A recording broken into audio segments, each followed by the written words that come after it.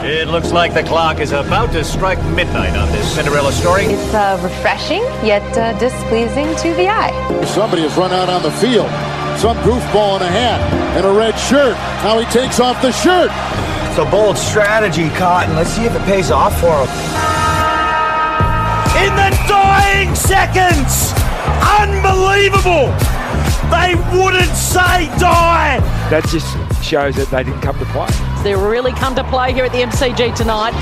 Welcome to another week of They Came to Play, and what a confusing week of football it was. And to talk through all the fascinating stories and some of the footy, hello, Tess Armstrong. Hello, Limo. Hi, Danny. Really looking forward to a nuanced discussion about Richmond's week. It's going to all be about Richmond. Hello, Danny McGinlay. Hello, Limo. Yes, it's we are still in isolation lockdown, which is a shame because this will be another episode where I don't just get to grab you behind, Limo, as we record and molest the general nether regions of my teammate. I know. I really miss those bonding moments. Tess, what is going on at your football club? Look, I really don't know. And I will say Peter Ryan wrote a great article in The Age in Victoria on the weekend. And he also at the end talked about how Dan Butler had to be pulled into line at St Kilda. And they were like, it's not on, which really made me concerned that it was a deeply Richmond problem.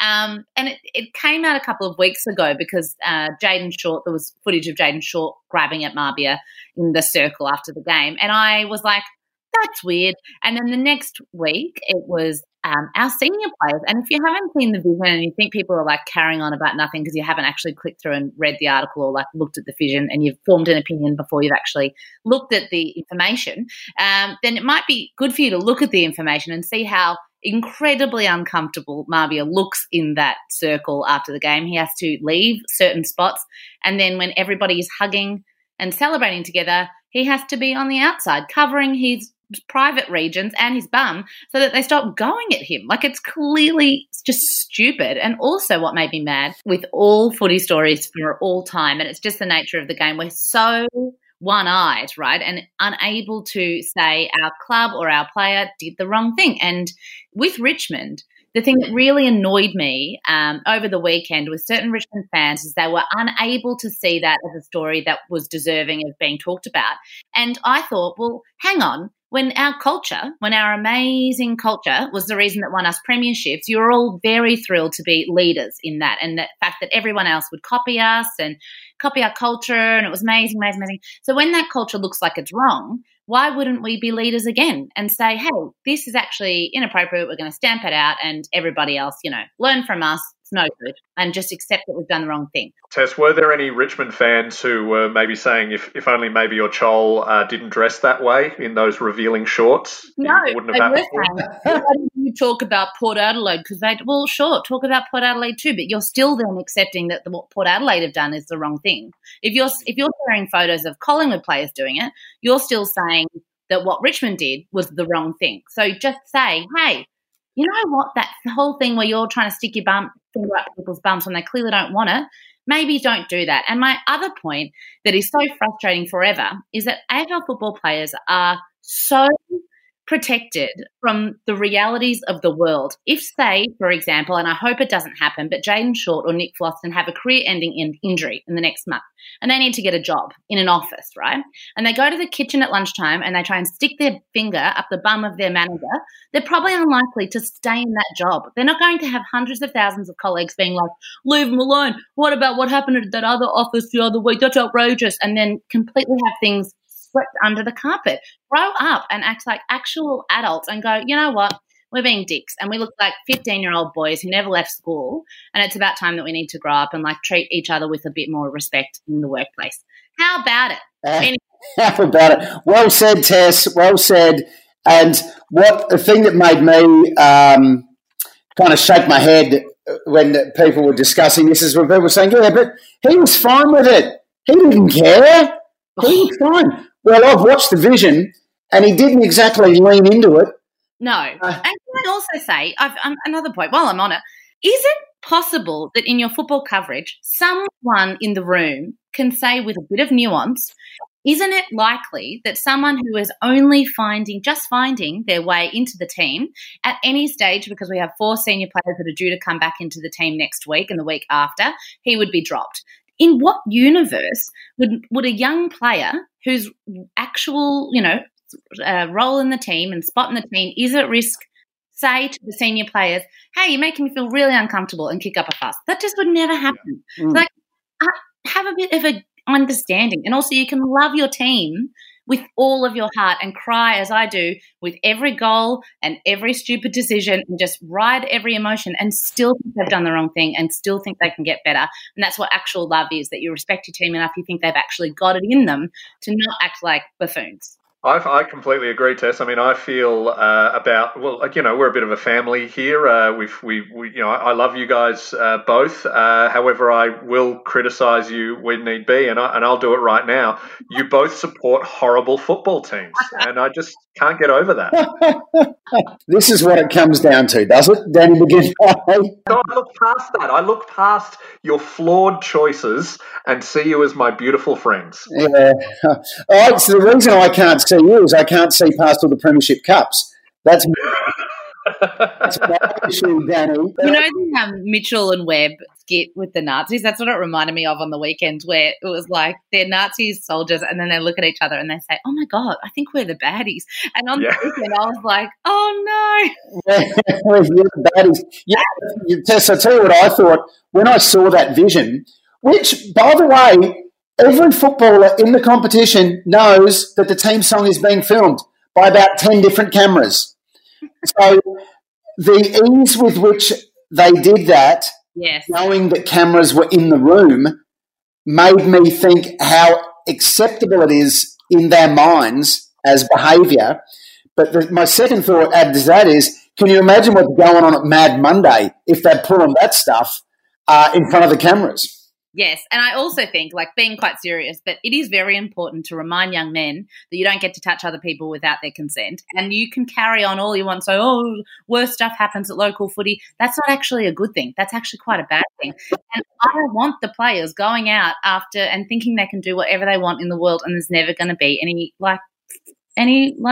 what do you call it? Well, I hope they're not going to do that, Tess. But I like this fantasy you have where Nick Vlastuin has to go get another job after footy, and he cannot comprehend that things are different in footy. Well, so say he's there with his sales manager, they close a big deal. Does he go in to start singing the song with him? Pour Gatorade all over the receptionist? No, Gatorade on the first day. I'm sure that a lot of people, and I have grown up inside football clubs. I do know what they're like. I'm not an idiot that's like a Pollyanna, but I do think that you go into certain clubs and you don't actually see that, and you don't actually have to be like that. And so it doesn't always have to be like that, because that's the way your dad played. And also, I've spoken to my dad and several other older players this week. They're like, no, if anybody tried to touch you there, you just whack them. Like, that's not... at Geelong, they tried to do it to Joel Selwood, but he kept ducking his head. So it was a very, very unusual. Also, I loved just the idea of a political journalist coming into the footy. Yeah. And that always thrills me as an actual journo, because they are so unable to deal with a proper journo who would prosecute the Prime Minister coming into the world of AFL, and they go, you don't belong here. This is not where you belong. And someone could have asked in the football world and made a story of it. That was, of course, Hugh Rimmington jumping on it. I think it was a Zoom presser, was it? Yes. Questioning Damien Hardwick, and Dingle was just like, no, that's the end of this, I'm going. Basically hung up the call. It's so fun.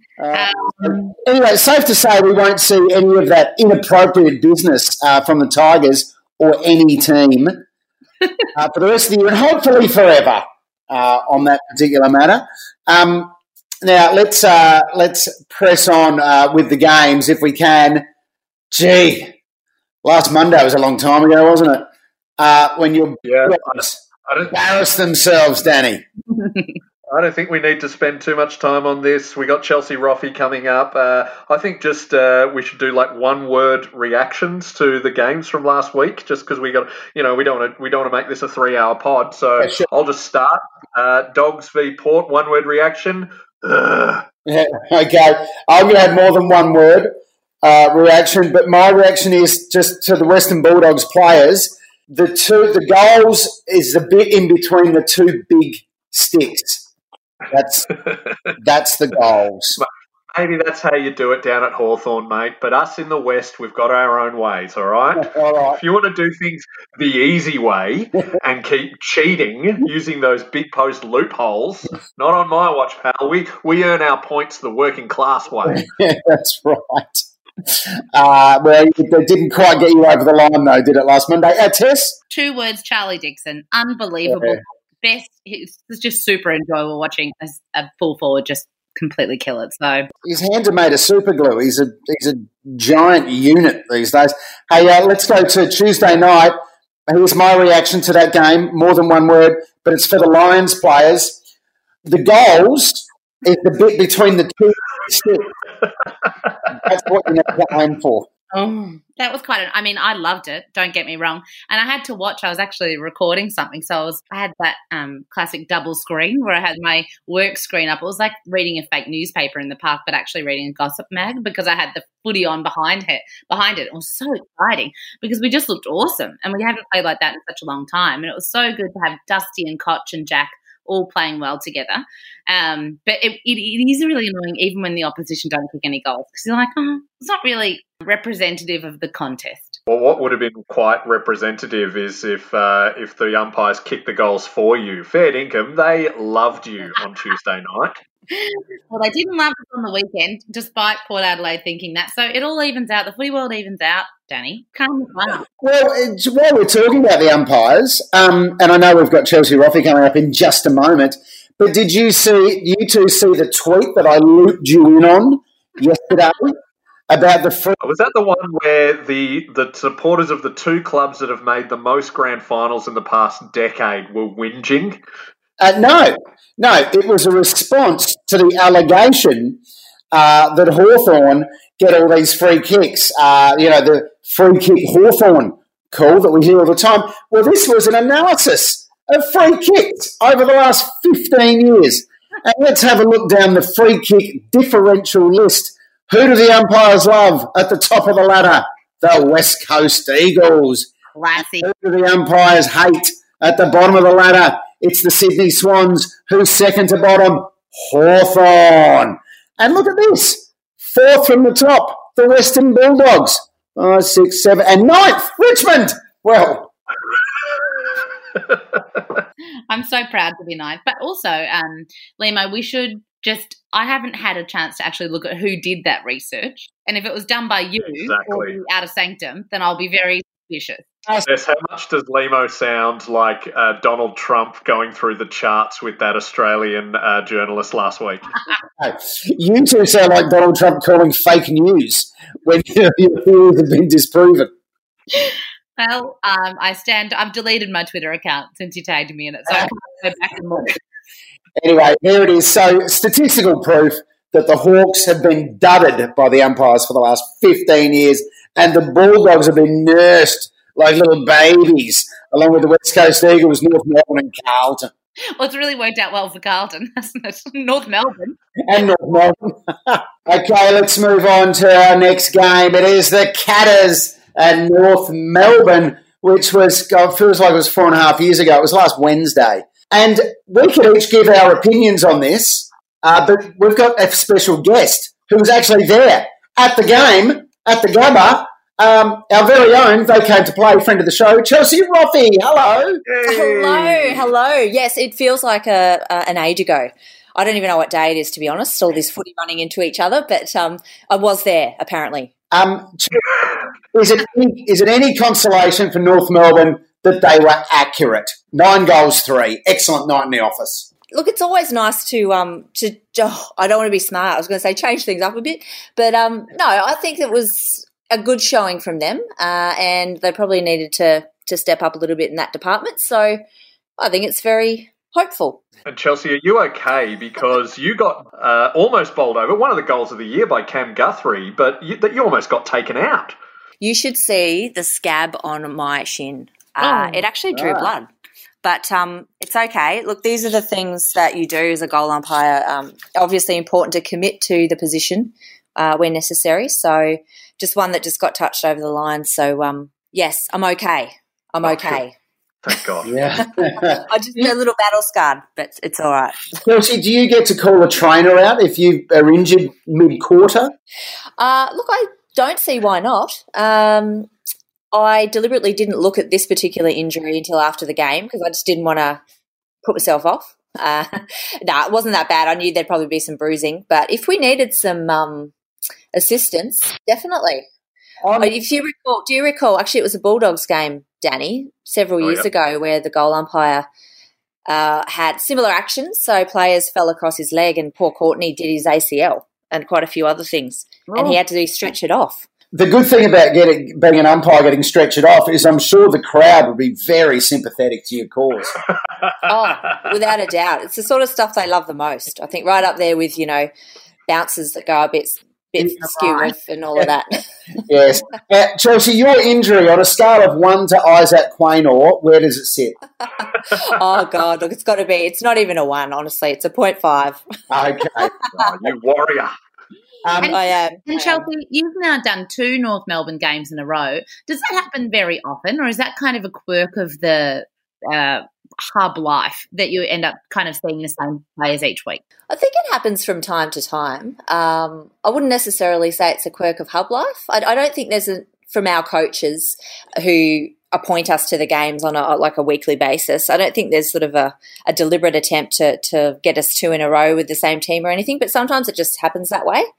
I guess, look, potentially a bit of a quirk of hub life, but I ended up having them in Adelaide as well. So I think that, it's a non-quirk of hub life. So, it just happens. Do you miss Ben Brown too, running at you for 15 minutes until he kicks the goals? Yeah, I miss that.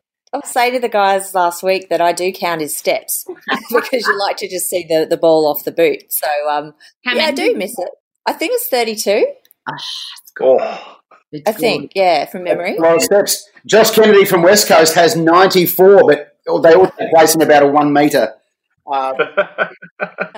So now, Chelsea, we've got a couple of questions for you. Sure. Your expertise. Danny, first of all, what's the specific question you have about signalling a goal? Well, last week we got you to. We asked you when the back in the old days when the black and white footage, you see the goal umpires doing a sort of. It's more a push out with their 2 fingers. And we asked you when did it become more the 90-degree straight, locked elbow, and did you find out? I've done a bit of research on this. I've consulted the archives of the Umpires Association through our historian, David Flegg, who's an absolute legend of umpiring.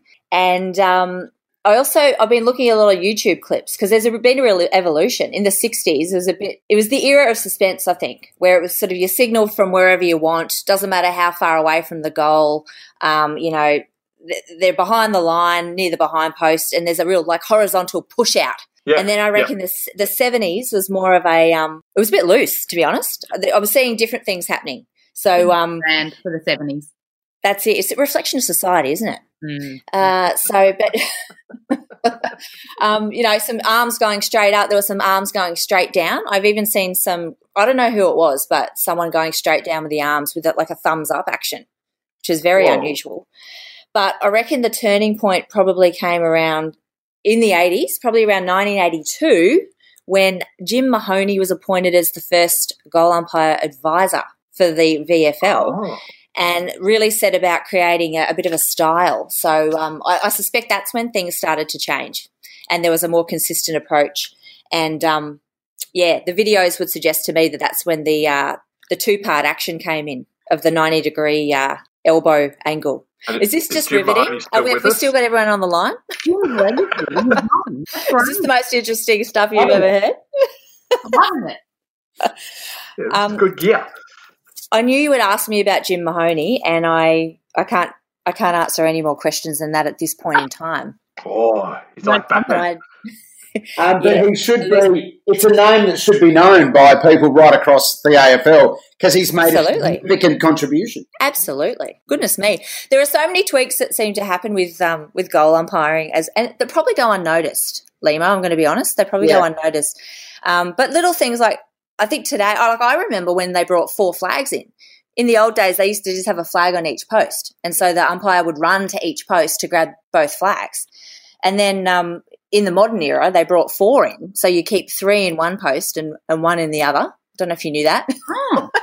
What's So the third one for? Well, we've got the 2 goal flags on the right-hand side, and then there's a behind flag on the right-hand post as well. So if you have a behind near the right-hand post, you just grab the 1 flag. It's all about efficiency. Oh, right, okay. So it's not that the flags are different.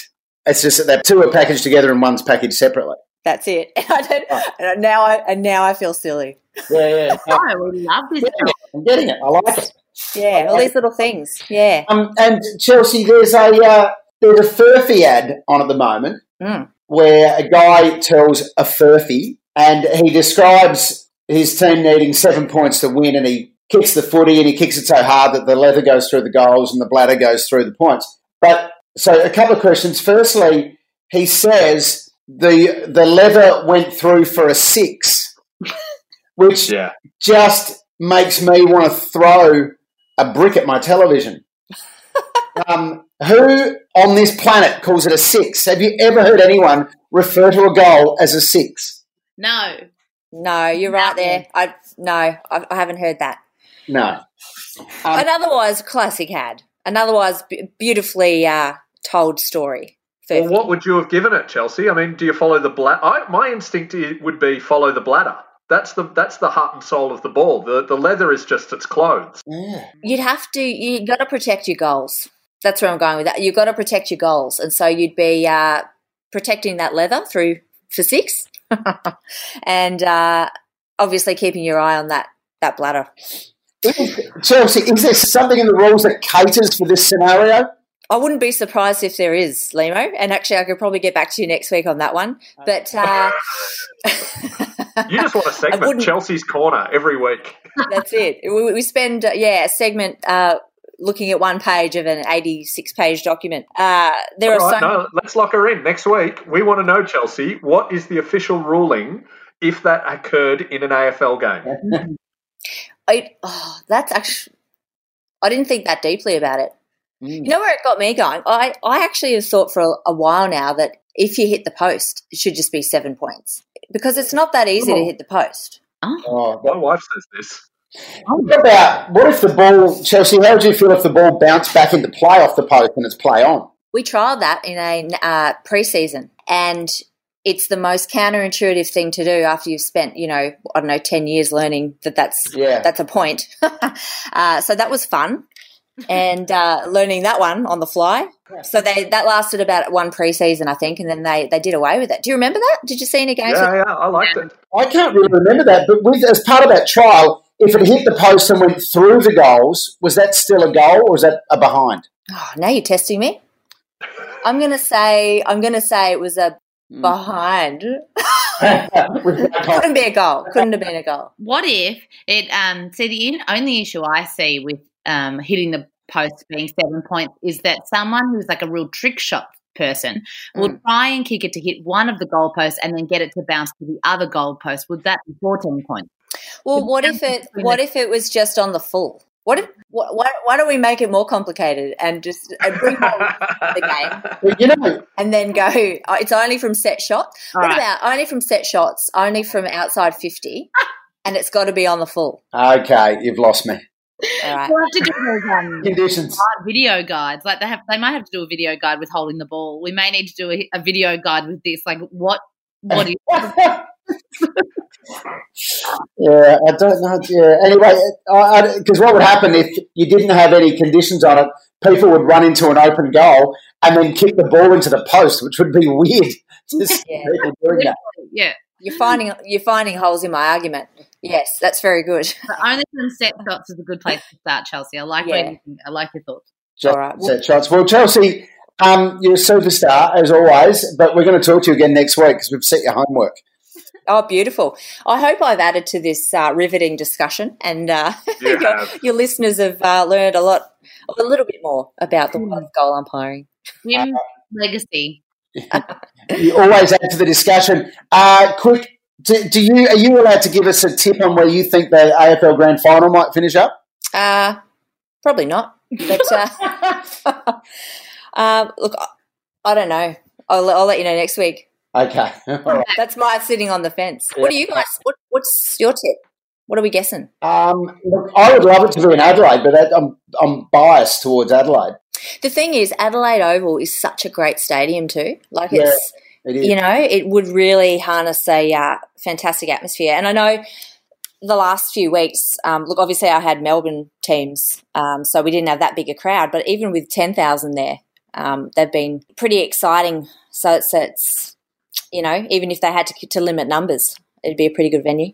It'd be a spectacular atmosphere at Adelaide, but apparently Perth, the Gabba is currently the favourite, and followed by Perth Stadium, followed by Adelaide Oval.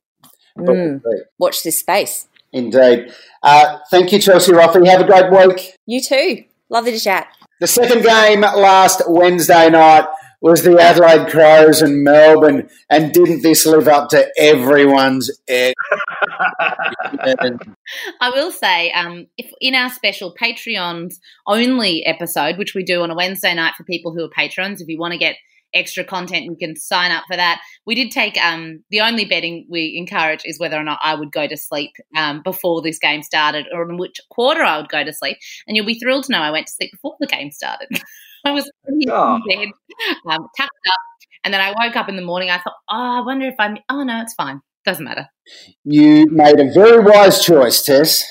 Well, you guys are so negative about this game. I want to actually say that this was really good for my mental health, this game, because we're in such a dark time in our history. There's no work. There's no hope. It's terrible. Everything changes every day. There's just so much uncertainty. It's doing a lot of people's heads in. Thank God for the Adelaide Crows. That's what I say. Thank God for the Adelaide Crows being consistently terrible. It's the one bedrock we can rely on. Yes, you've got a very good point there, Danny. They never let you down, do they, from a consistency perspective? I say they should get a special award at the end of the season. Kudos to you, Adelaide. Well done, Crows, for giving us something we can rely on week to week. Well, that's true. I did love seeing in that game Ned McHenry, who I'd never heard of before, go with Taylor Walker. I mean, Kane Corns has done a whole thing about this, but just try and totally off-ball attack Max Gawn. Quite controversial because he was injured. And then I didn't realise this because, of course, I was asleep. And then during the week, the AFL put out this video that Ned McHenry had done about a cup of tea. I don't know if you guys saw this. And so he went from 0 to hero back to zero in the space of 24 hours to me, because I'd never heard of him. The first thing I see is this amazing video where his nana teaches him that if you have a cup of tea, you know how you always get drip while you have to put the tea bag either in the bin or wherever you keep tea bags. Anyway, you do a 3-motion shake of the bag over the cup, and then there's no more drip. And he was very proud of it. And I was like, what a total legend. And then I saw the video of off-balling Max Gawn, and I was like, wow, that cup of tea nana guy. What? I'm so confused. What a roller coaster. I've never heard of this person before, and now I know a lot about him in a very short space of time. Will his nickname be the Herbal Assassin? Danny, I think it should be now. All right, lock that in. The Herbal Assassin, Ned McHenry. I can see that. That's a movie title right there. The Herbal Assassin. Ned McHenry. I love it. The first in a franchise. There'll be 6 or 7 films in that franchise, I reckon. Oh, definitely, yeah. The Herbal Assassin were the one bright point out of the game last Wednesday night. And then Thursday night, I was sitting at home thinking to myself, I can't wait, actually, for the Gold Coast St Kilda game. I'm really looking forward to it. It's great to have a bit of Thursday night footy. And I was settling in. It was about to start. And then I looked at something on my phone. It's like, I've totally forgotten the Collingwood-Sydney game. And I completely forgot it. And I was reading people were writing about Dacos kicking some goal like his dad.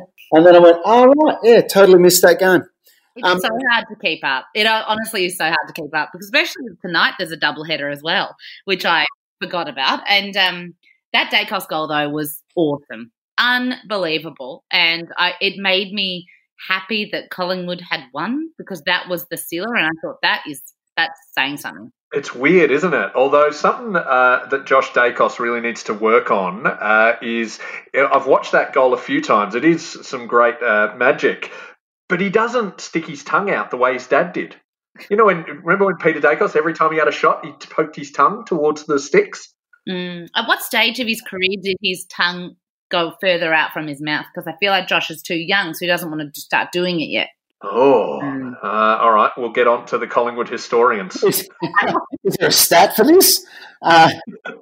We can ask Swamp. I don't know if Swamp's got it. A few people have asked me directly if they can because they want to stump our man Swamp, who we should get on an episode, I think, very soon.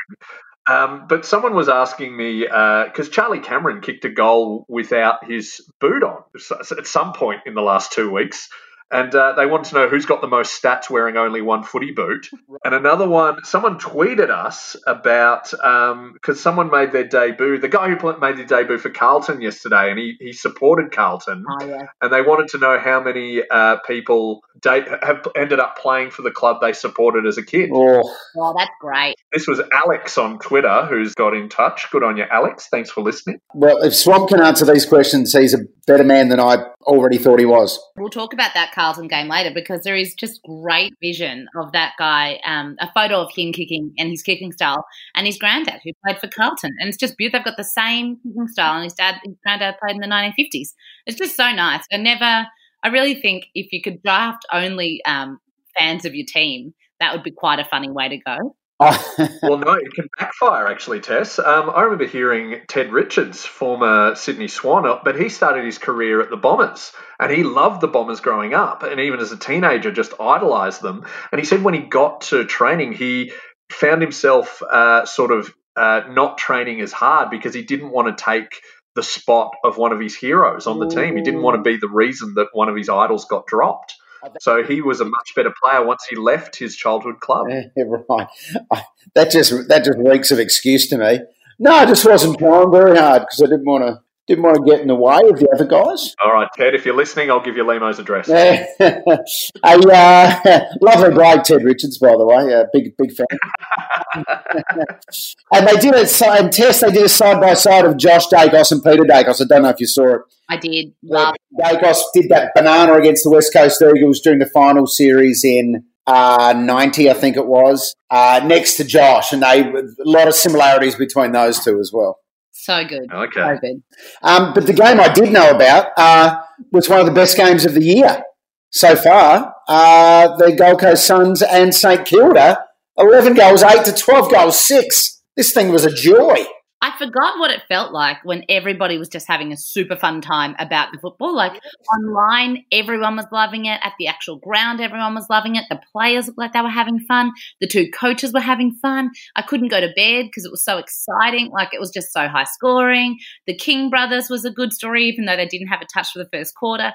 And it was just Dan Butler playing amazing. It was just super great to feel that exhilaration about the game, which I'd really been missing. That said, I said this in the Patreon episode, I think there's some worrying signs for St Kilda. I know everyone's up and about thinking that they're great, but it's going too well for them. And St Kilda fans will know this in the back of their heads, that the footy gods will not allow them this much joy. Yeah. But don't you think the footy gods will punish them by being able to play in the grand final without any fans?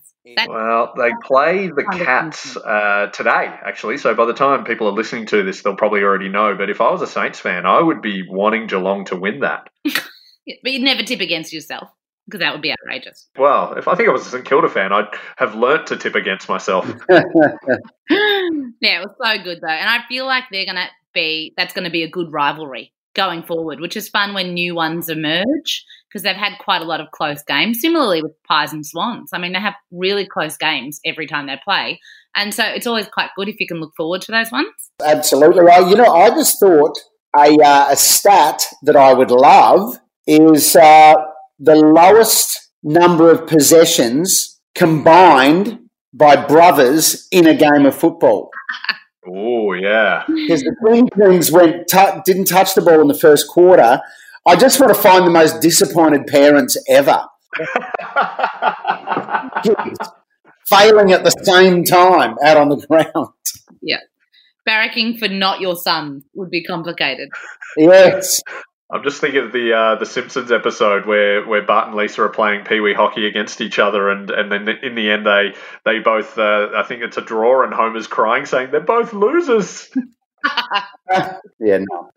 Well, that might have been the King parents the other night, but a cracking game nonetheless. And is this the best? I think this is the best the Gold Coast Suns have ever played. Is it? For sure.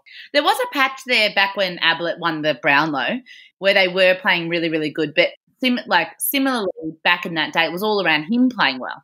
And then everyone else was better. It was kind of have a shimmer effect on everybody else. And so when he did shoulder, it kind of fell to pieces. Whereas at the moment, they've never played like more of a team. They have a guy in defence. I'm trying to remember his name. He's so young, but he plays such great defensive footy, and he's always in the contest. And I just feel like they really are. And like Touk Miller, they've got all these players that can kick all these freaky goals, and they're sharing the load. It's just, I quite like them. There's a lot to love about the Gold Coast Suns, and I'm looking at a picture of Dan Butler on the AFL website. He's playing some good footy, and he's got one finger pointing up. I think he might have just kicked a goal, and all I could think is, where has that finger been? Richmond. Keep your fingers to yourself. Yeah. I think it might be from now on. So let's move on to, Friday night. Let's go to Friday. It's so confusing. Oh, yeah. Friday, Essendon and the Giants. Man. Yep. Congratulations, Bombers. You win the depressometer. It is absolutely grim down there. I was talking to my Bomber supporting mate, Casper, and I said, when was the last time you felt excited about a team? A young group of players, because they've made finals. They haven't won any, but they've made finals. And he genuinely said he hasn't felt excited about that club since 2003, and he's very worried because I've often said that Essendon and the new Richmond, they win a couple of games and their fans go absolutely ballistic, like they're going to win the flag, and then they're inevitably disappointed.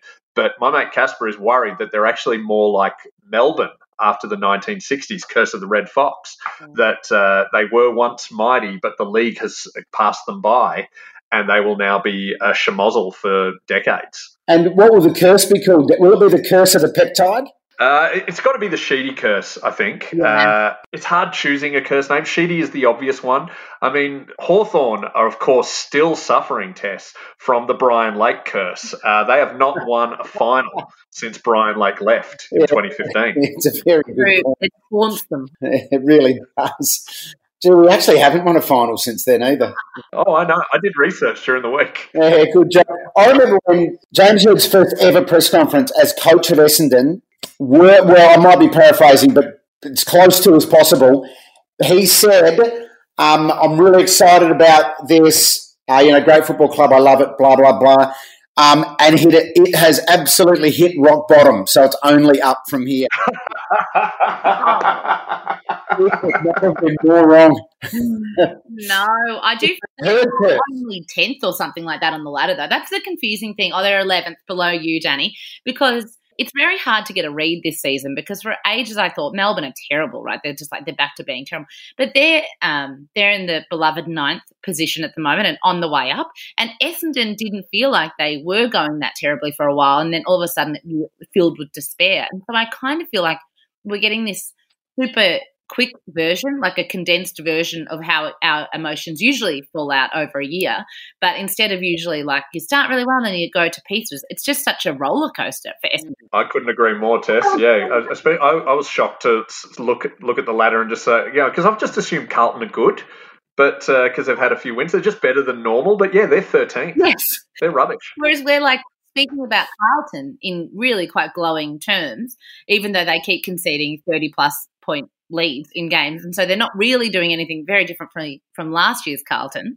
So I was like, so why is Essendon so down and out? And I think it's just confusing. Like, their coaching situation at the moment speaks to me about where they're just not sure where their club is at. I feel like they need to accept that they're no longer one of the big clubs and go back. They have a lot of members, but go find something else to bind you about. So find some other sense of community around Essendon, which might just be that you stuck with the club after this terrible, terrible 10 years. But like on the weekend, inspired by my own coach saying that he didn't know about the Marbia Chol story, even though he did, we were talking in this household about coaches that have famously said they didn't see something even if it happened right in front of them.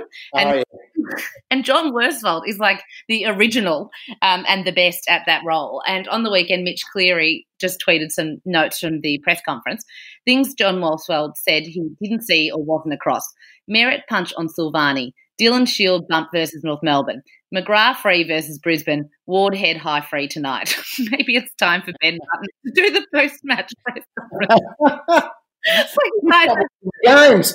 I'm not even watching. Maybe that's the problem. Maybe that's why you're not winning, because I think you're onto something there, Tess, because I'm just thinking about, we've been talking about which coaches, when the team's losing, what angry dad do they become. John Worsfold's like the dad who's gone and bought a slab for the kids. And he's just going, if you need to smoke bongs, at least do it in the house so I can keep an eye on you. And he keeps an eye on them and doesn't see anything. Did you not kick that goal? Because I actually popped out to get a coffee and I just missed it. I just assumed you kicked the goal. Maybe if someone watches the game and sees what happens, you'll be able to address it. I don't know. It seems to me a problem. But GWS, I was watching the Babysitters Club reboot on Netflix for a lot of this, and I would flick back over to the Essendon GWS game, and it was like no goals and no scores. And I was like, I don't think I can do this. And then I flicked over just for the fourth quarter. And so if you're going to go back and watch this game, just watch the last 20 minutes, because of course then it's close and you have the controversial Ward head high free or whatever. But I thought it was not one for the record books, not one for the DVD. I think Tess is filibustering here. Because he doesn't want to get to Saturday's game, Port Adelaide v Richmond, which Port did pretty convincingly in the end. But there's only one player I want to talk to you about, and that's Josh Caddy. What did you make of that 100-metre penalty, Tess? Oh, my God. You know that vision of Damien Hardwick saying, get out of the way, Josh? That was like we were all in sync, like a robot button where you press it and every single Richmond fan screams the same thing at the same time. I stood up and I yelled and I was like, what are you doing? I will say, Josh Caddy, he's also, I love all my players. Don't get me wrong. I love them. Josh Caddy also has a full leg tattoo of a woman he thought was hot on Instagram. He has never met. And then he also had a girlfriend at the time who said, who's that? And he said, it's some girl I think is really hot on Instagram. So I'm not saying he doesn't make great decisions, but I was like, not completely shocked. And fun fact about Josh Caddy, his great uncle was in the Fable Singers, who made all the theme songs. Oh, right. A much more fun fact than giving away, because also that was such a crucial moment, because it didn't feel until then that we were completely out of it. But after that, I was like, oh, no.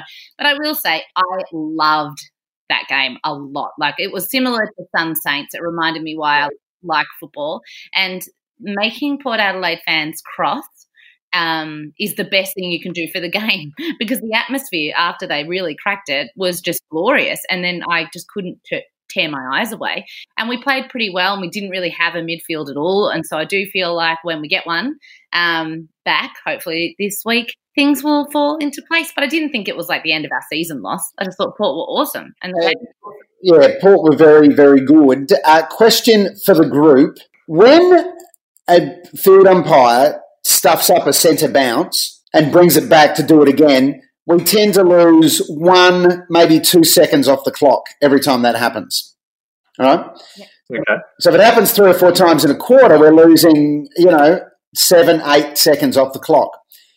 Now, at the end of the second quarter, Robbie Gray was running into an open goal. It was about to kick it and the siren went. Meaning the stuffed-up centre bouncers cost Port a goal. Should they reset the clock after they stuff up a centre bounce? Yes. Yeah. Next question. Yeah, I didn't even really. That had never occurred to me that they don't stop the clock. No, they don't. But they don't reset it because they bounce, let the clock go until he blows his whistle and goes, "I'll throw it up again." Well, do you reckon, Limo, maybe the Robbie Gray did that on purpose? Because I got my vibe from this game was last year when my son did Auskick, the last session of Auskick for the year is what they call their bit of their Mad Monday thing, and it's parents v kids in a match. And the parents started well. I got 2 goals early on, and then the coach went over and said we're supposed to let the kids win. And I went, oh right, I thought we were building character. And then it was like Charlie Dixon taking the big marks out the front, 10 metres out, and then purposefully missing them, and occasionally kicking one from the boundary just because just to show them that hey, we've still got skills here. So maybe Robbie Gray running in was like, oh, the siren's gone. No, that goal doesn't count. Oh, right, okay. Character building. Well, they didn't need it in the end, did they? No, they didn't. There wasn't a one goal. If it was a 1 goal, victory, I'd care more. But they really did deserve to win, and we really kind of cooked it towards the end. But I was happy enough. That was good. Good. Yes, you are still flag favourite. Let's not get that. Still flag favourites. Let's move on now to Danny's loss. Bulldogs picked 11-6-72, the same as Richmond. Wow. What a coincidence. Look, Tess has rabbited on, filibustered about the Friday night game, and we've talked a bit too much about Charlie Dixon. And we talk about the Lions all the time. I'm happy for this game to just be another one-word one, and I'm just going to use I've already used so I'll just say Mitch Wallace is amazing. Next game. Mitch Wallace is he's very good. He's having a career best season. Him and Jack McRae are keeping us off the depressometer at the moment. Yeah. Tess, do you have one word for this? Archie, Mark. Well, that's 3 words, but that one was an absolute cracker, and his goal. And it was good to see him playing footy because Cam Rayner was out. And so Archie got his way back into the team. Danny, did you get the membership email that apparently Bevo sent out, which essentially said, don't blame the players, blame me? And if so, where do you lie? Oh, look, yeah, you do get the Bevo's responses, but I usually don't watch them because they're just, it's just coach corporate speak, I didn't realise there was one that was worthy of looking at. I'll have a look and have a response for you next week if you want. My short response to this game is that Lachie Neale is the captain of my Supercoach team and he's doing a great job. Although McRae got 180 Supercoach points. He was absolutely on fire. Yeah, he does work. 40 possessions in a short and quartered game. That's amazing. It is extraordinary. Let's go on to the Sunday game. The West Coast Eagles, 11 goals, 672, the same as the Bulldogs and the same as Richmond. A pattern is developing. And it's about to stop, but anyway. It lasted for 3 games. Tess, you weren't here last week, so you don't remember. Limo actually said quite a cruel thing about Levi Casbolt. We were talking to Chelsea Roffey about how she watches the players shot for goal, and Limo very cruelly singled out Levi Casbolt as a player who misses set shots. And it was untrue. He'd kicked 3 straight the week before, but then yesterday he had one of the all-time clangers. It didn't even make the distance. And we also talked about how Carlton always blow their leads, and then they did that again to West Coast. A bit of a psychic thing going on in They Came to Play, but only about Carlton. So I'm just going to put this out there. Hey, guys, how weird is it going to be at the end of the season when Patrick Cripps goes to the Bulldogs? That's going to be very weird, Danny. Very weird. And to think they did a straight swap for Marcus Bontempelli. Nuts. I'm so disappointed because I really seeing any team beat the Eagles at home is quite exciting because the Eagles have 10 games there in a row now, and so they're very unlikely. Although we did get an Apple Pod review from a big Eagles fan the other day, so go Eagles. But anyway, I was really hoping that they would lose in the end. But also they just play such good footy once they get on a tear, and once Nick Nat out. And Dom Sheed is the freakiest clutch player in the whole game. He's just amazing. And there was this amazing kind of quote getting around about how he, of course, was taken by the Eagles when they could have taken Patrick Cripps. And he said, for so many years, so many of his mates would text him Patrick Cripps's stats and stuff after the game. But I would think if you're Eagles, you'd be pretty thrilled with Dom Sheed, who's not only won you a premiership but wins you games every second week. He's just a freak. Yeah, I think you'd be very happy with Dom Sheed. And I reckon that home crowd is very helpful too. Good. So especially, they've got this very, very attractive fan named Josie Birch, who is the lady who gave us the nice review. Hey, Josie, I just could tell by the way you wrote that review that you're a very attractive, good soul person. Join our Patreon. Now, next week, Limo, you one at a time. Next week, Limo, you have to play them at Perth Stadium. So what's the tactic? How are you going to do it for everybody by knocking off the Eagles at home? Well, we've got a good record against the West Coast Eagles over there. Beat them at the end of last year. We beat them at the end of last year. We beat them in the final series there in 2015 when it really mattered. So, we lost to them over there. Then we beat them in the grand final. That's right. We beat Fremantle over there in the pre. That's right. But I just feel like we've got a little psychological edge, as Jeff Kennett would say, over the West Coast Eagles. So I have a sneaky good feeling. But first we've got to get over the Fremantle Dockers tonight at Perth Stadium. Shall we just have a quick little look-see at the last game of the weekend? Melbourne and North Melbourne. Hey, Melbourne are up and about. They're up to 9th, as Tess said, but admittedly they played North and before that they played the Crows. It's amazing how good you can look when you play two cellar dwellers in a row. I know, and North Melbourne kicked 5 goals 5 and the Crows 5 goals 7. Too insipid. The pattern is emerging. The pattern is emerging. And I like it. Hey, and just going back to, so 3 teams kicked 11 goals 6 on consecutive games, right? And the day before that, the Gold Coast Suns kicked 11 goals 8-74. I know it's a different score, but it's close. Not as impressive. This is the most tenuous link to try and make this interesting. It's the best we can do. I reckon this might be the low point of the pod of all time. If we got anything interesting we can say about North or Melbourne, Christian Petrarca has been great. Hasn't he been excellent? Look, yeah. Yeah. He has.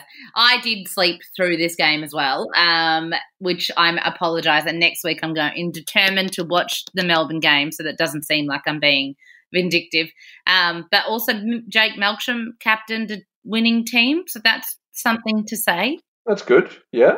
And I did see on afl.com.au, North were in the firing line, but then I saw it was Damien Barrett's article, so I didn't read it. Do you guys do that? Do you guys look at headlines and go, oh, that's interesting, and then realise it's written by someone from Footy Classified, and you just go, I have no interest in your sensationalism? Yeah, well, you should also follow Fake Footy, which is the fake Fox Footy on Twitter, which does the best job of doing fake headlines after every single game, and it gets me every time, which says a lot about the quality. I would say there is a lot of quality, but there's quite a lot of quantity as well. I've never read so little or watched so few footy shows. Yeah. As I have this year. This year I've only watched games and that's about it. I think a lot of people are doing this and our ratings show it. So if you like the pod, tell a friend because, we need it at the moment.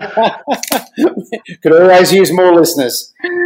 Always. Shows are bad, but pods are good. Pods are great. Yeah. So do we want to do some tips for tonight's games? Sure.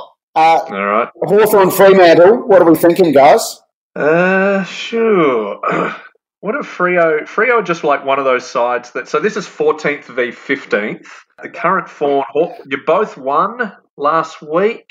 I reckon, well, just to annoy you, I'll tip Freo. Okay. I can't believe you've started with 15th versus 14th instead of the 3rd. This is 6th game. It's actually quite exciting, but I am sorry, Limo. I really do think Freo have been building. This is quite helpful because if you tip against you're likely to win. But I'll tip the Dockers. All right. I am, of course, going with the Hawks. What about St Kilda and Geelong? 3rd v 6th. Pretty exciting. I'm working so hard for St Kilda. I can't even tell you. Well, if you want to do them a favour, Geelong should win. That'll help St Kilda there. So I'm gonna tip No, I think the Saints will win, but I think they'll win their next 3 games and then fall off a cliff and implode around finals time. Why do I think that? Because I've seen St Kilda play my whole life. Right. They've developed a pattern. Yeah, a pattern is emerging. The pattern is well and truly emerging. Tess? I'm fully on the Saints. I really think they're onto something, and I really think the curse is the fact that their actual long-suffering fans won't be able to come out of their house and celebrate the fact that they're in a grand final. So it'll be a long, kind of a slow burn. But I have to tip the Saints, even though I wouldn't say that usually very loudly in this house. But I'll be barracking hard. There it is. Well, if you are a Patreon subscriber to this podcast, there's a bit more content coming your way. In the next couple of nights, Tuesday or Wednesday night. And for everyone else, thanks again for tuning in. Tell a friend if you love it, and rate us on Apple as well. And get your friends to rate us. We'd love that's if it's a good rating. If it's a shit rating, just back off and go somewhere else. Write it in your journal and burn it. Yourself. Get on board with the Facebook, Twitter, Instagram. We try to answer every message that we get. So if you got any questions, mate, we're going to get Swamp on very soon. If you got any questions for Swamp, hit us up there. And I haven't told these guys, but I'm thinking about we should do some merch. Some They Came to Play merch. What do you guys think? Great idea. Love it. All right, merch ideas, send it through to us. Do all the work for us. That's what we say. Yeah, please. Thank you, team. Go Hawkers. Go Tigers.